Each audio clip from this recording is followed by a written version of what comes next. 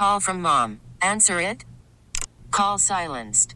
Instacart knows nothing gets between you and the game. That's why they make ordering from your couch easy.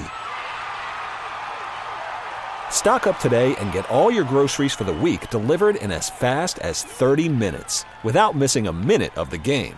You have 47 new voicemails. Download the app to get free delivery on your first 3 orders while supplies last. Minimum $10 per order. Additional terms apply. All-star closer Kenley Jansen, we have a question. What's the best podcast of all time? Baseball isn't boring, baby. I'm Rob Bradford, and every single day I'm sitting down with the biggest names to show you this great game is the greatest game. It's my podcast. It's my passion. It's a cause I started more than 2 years ago and is now the most prolific national daily baseball pod there is. Another fact, so jump aboard the BIB Express. Follow and listen to Baseball Isn't Boring, presented by Wasabi Hot Cloud Storage on the free Odyssey app or wherever you get your podcasts. COVID-19 is frequently defined by the numbers. Since this reporting began earlier this year, we've seen close to 18 million cases in the U.S. Staggering. But this week on 880 In Depth, we'd like to focus on another number. Those who've survived COVID but are still feeling the effects weeks and in some cases months later. They become known as the long haulers, and they could number in the millions. What the long haul patients are experiencing is really not new. This has been known to happen from many other viruses. What's new is that so many people were getting this virus for the first time all at the same time. Consider that 10 to 30% of COVID survivors are feeling post-COVID effects. The symptoms are many: fatigue, shortness of breath, brain fog, and more. But a new diagnosis could hold a key as to why so many are still suffering weeks and months later. A lot of times these patients who have a post-viral illness are getting diagnosed with something called dysautonomia, which is a dysfunction of the autonomic nervous system.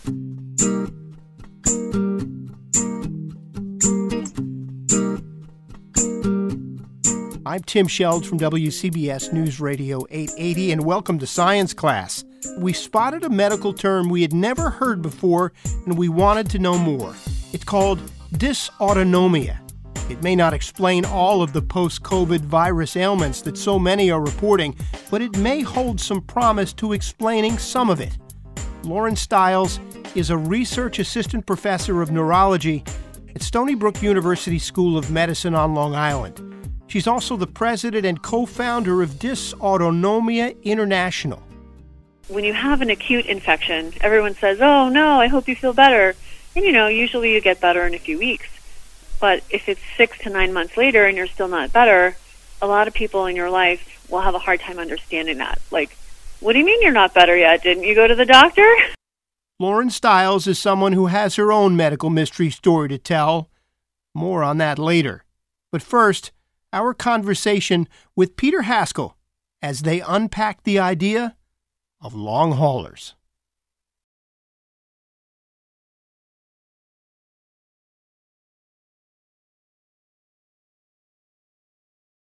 We've got this great news that there is a vaccine and we can see the beginning of the end. But for a lot of people who have already had COVID, they cannot see the end. They're called long haulers, so they have chronic COVID. What exactly is this that we're hearing about?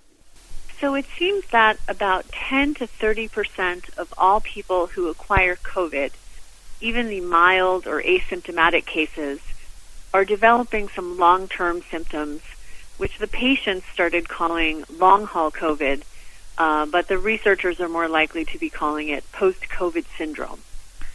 And this is not a new concept. For a long time, researchers have known that people who get viruses, a subset of them might develop some long-term symptoms that last long after the infection is gone.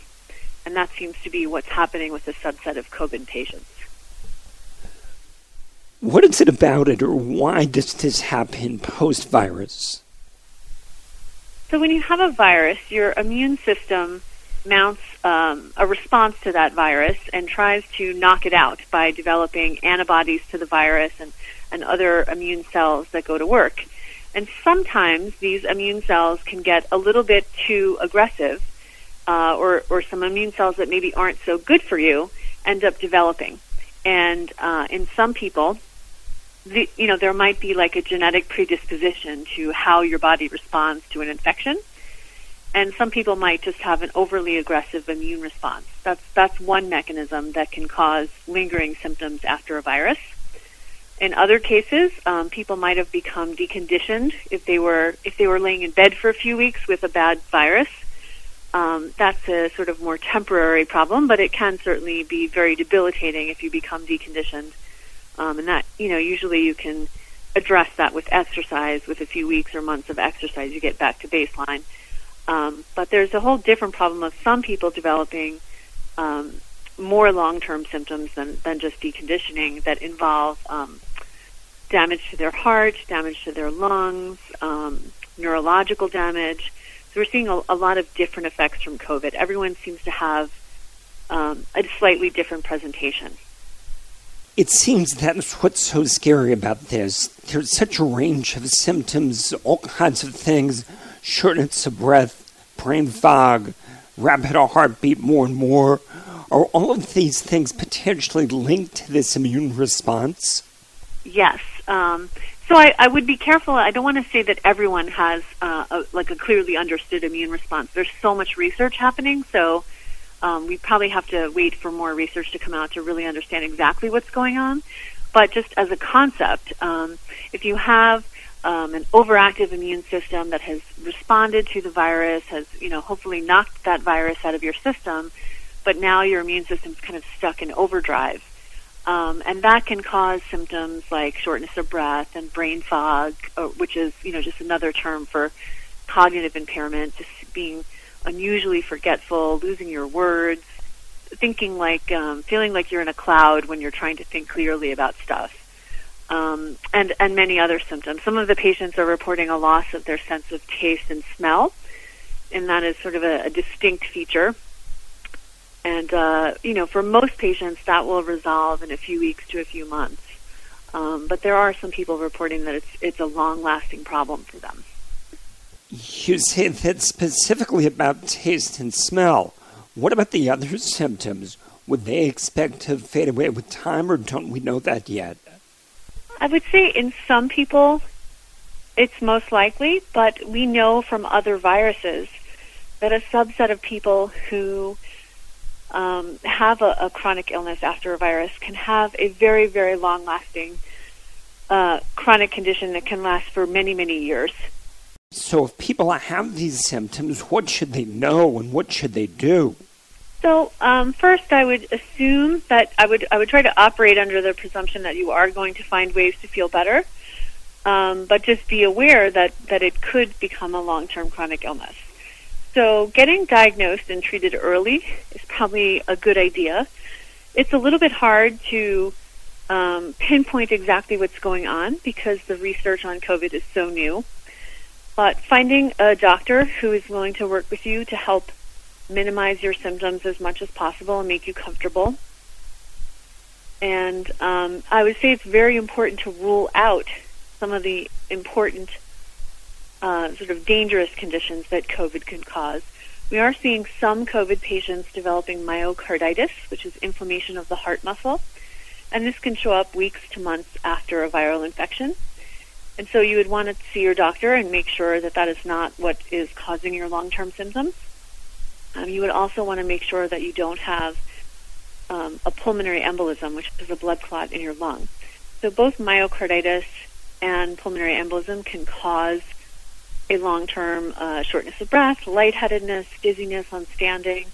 And so this can mimic what, typical post-viral syndromes, but we really want to make sure that those two things have been ruled out because they're treated quite differently than a typical post-viral syndrome. You talk about finding a doctor that'll work with you. We're hearing about specialized treatment centers that are opening up. Is that something people should seek out, or if they like their doctor, are they good?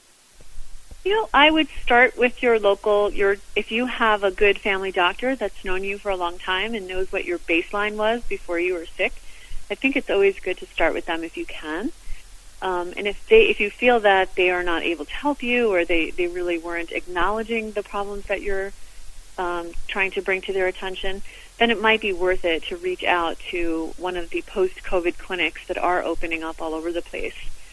And so you can go to survivorcorps.org, is a group that's started by COVID patients from the New York area, actually. And they have a list of centers all over the country. And I know here in New York we have a few. One is at the Mount Sinai Hospital. Stony Brook, where I'm on faculty, has opened up a post-COVID clinic. And there's certainly other hospitals in the New York area that are doing this too. When it comes to treatment, is there a treatment in general? Do you treat the symptoms individually, or is there a cure, or is it just a matter of time?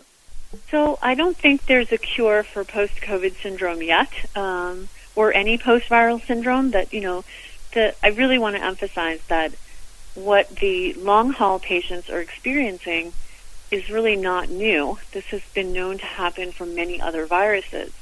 What's new is that so many people were getting this virus for the first time all at the same time and talking to each other in social media and getting media coverage about it. So you can find plenty of patients who have a post-viral syndrome from the flu or a GI bug or respiratory infections. This is really not a new concept. And a lot of times these patients who have a post-viral illness are getting diagnosed with something called dysautonomia, which is a dysfunction of the autonomic nervous system. And so there are different ways this is treated, depending on the cause and depending on how severe it is. And for many patients, their doctors, after they've ruled out myocarditis and pulmonary embolism, or other specific things that can happen with COVID. I mean, there's such a wide range of organ problems that COVID can cause if you had a severe case. But for the typical patient who had a mild initial case of the infection and then is experiencing these long-term symptoms, their doctors might try things like increasing their salt and fluid intake, which helps their autonomic nervous system move the blood around their body a little bit easier. They might try things like gentle recumbent exercise, which is recumbent meaning like laying down or seated. They might try medical compression stockings or abdominal binders to help the blood flow get back up to their heart a little bit better. And then there's a long list of medications that are used for different symptoms. But even with all of the known treatments for a post-viral dysautonomia, many, many patients do not fully recover from this. We have millions of people in the U.S. who have these disorders already from other viruses. And many of them are, to quote the COVID patients, in it for the long haul. Lauren Stiles has personal history here. At age 31, she struggled for 2 years to understand why she was hit virtually overnight by symptoms of something referred to as POTS, postural orthostatic tachycardia syndrome, a condition that affects the blood flow in the body. Doctors finally diagnosed Sjogren's syndrome. Lauren Stiles is a long hauler in her own right. She knows what it feels like to suffer something you cannot easily explain. I did specifically want to talk about post-COVID POTS, which is a specific form of dysautonomia. If anyone out there is having lots of tachycardia when they stand up, if their heart is racing when they stand up, and they're feeling lightheaded when they stand up, there are a lot of resources for people with POTS that could be helpful to these patients, including doctors that know how to diagnose and treat it, specific treatment plans that are helpful. Not everyone with a post-COVID illness has POTS, but a subset of people qualify for this diagnostic criteria, and we do know how to help these patients, not magically cure them, but we do know specific treatment options. As for the rest of the long haulers, the fact that the spotlight is being shined on this now with the volume of patients we're seeing, how significant is that in terms of research and trying to find more answers? I think that this situation with COVID has brought, first of all, the entire academic community is working on COVID research in some capacity. You would be very hard pressed to find any hospital or university that does research anywhere in the world that isn't working on COVID research in some capacity right now. So I think that COVID, acute COVID patients are in some respects a lot luckier than people with other diseases that have been out there for years but just really haven't been studied. So the different types of dysautonomia, which I researched, there's so few people in the world that are studying these.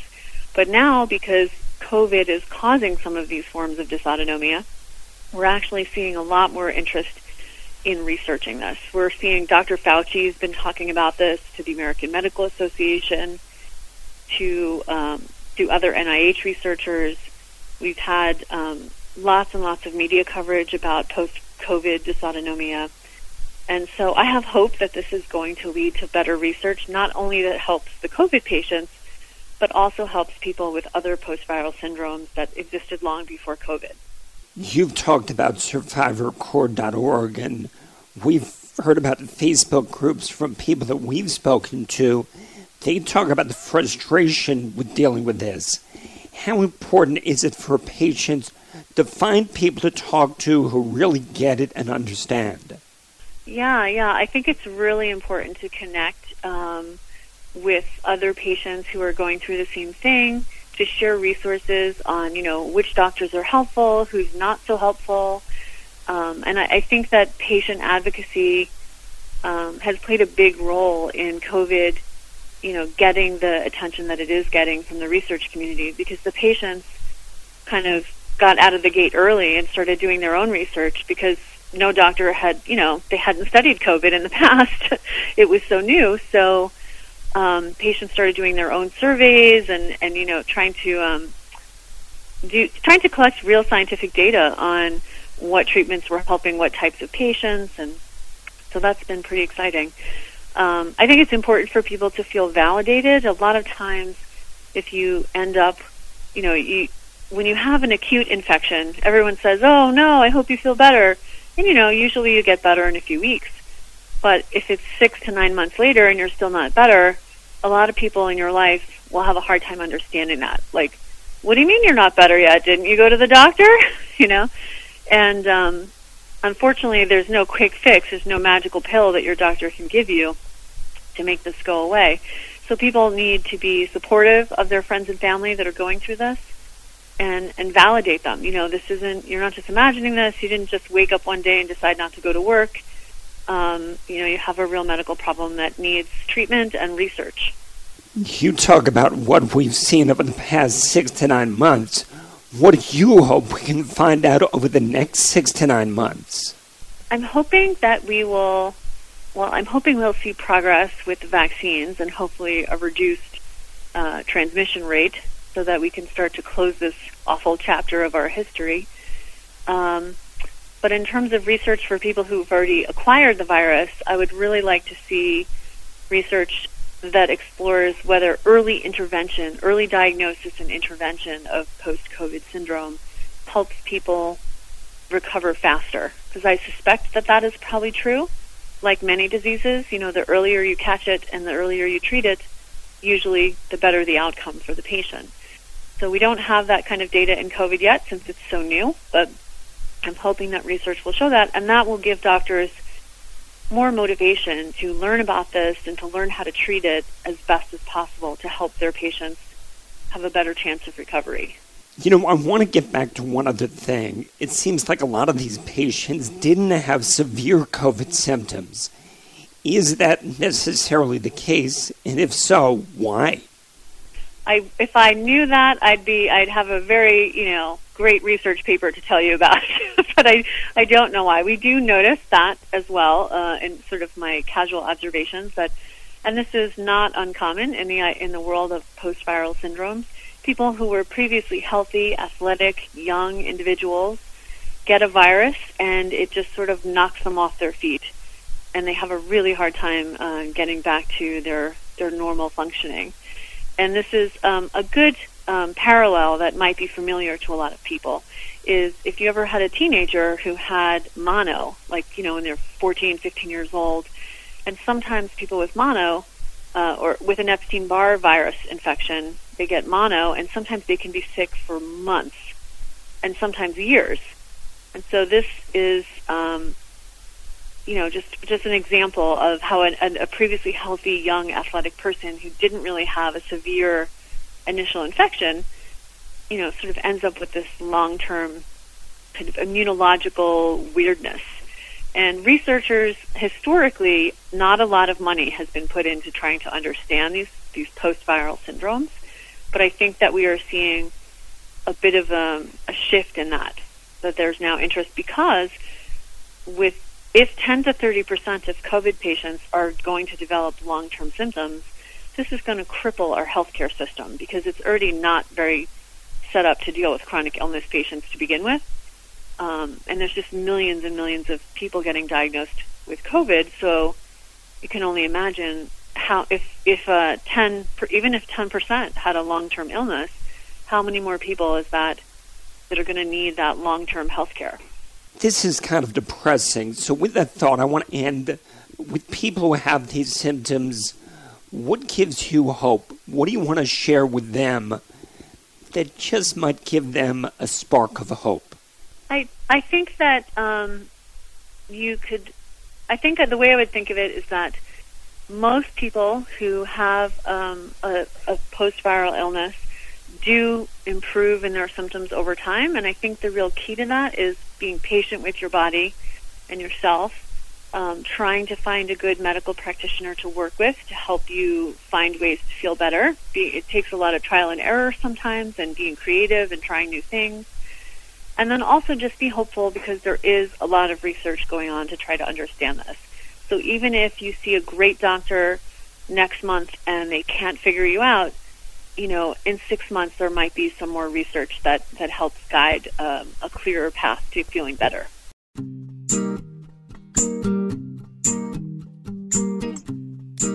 Our thanks to Lauren Stiles, whose work has definitely gained notice in the post-COVID virus research community. We'll keep watch on it, and we're happy to share her thoughts.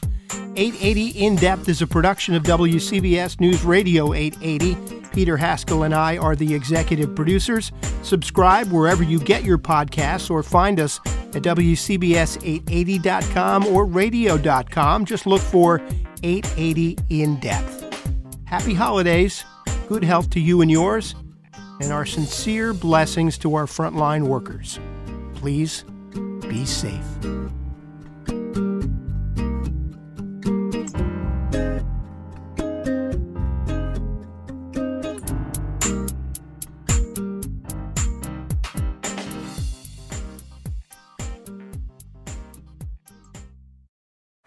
Baseball is in full swing. NBA playoffs are heating up, and your NFL team is gearing up for training camp. Listen to the latest on the teams you love here on the Odyssey app. The biggest sports radio stations in the country, providing unrivaled local coverage of their teams, all in one place. Exclusive interviews with players, coaches, and team executives, streaming live and always available on demand. Stay in the know with your favorite teams right here on the Odyssey app.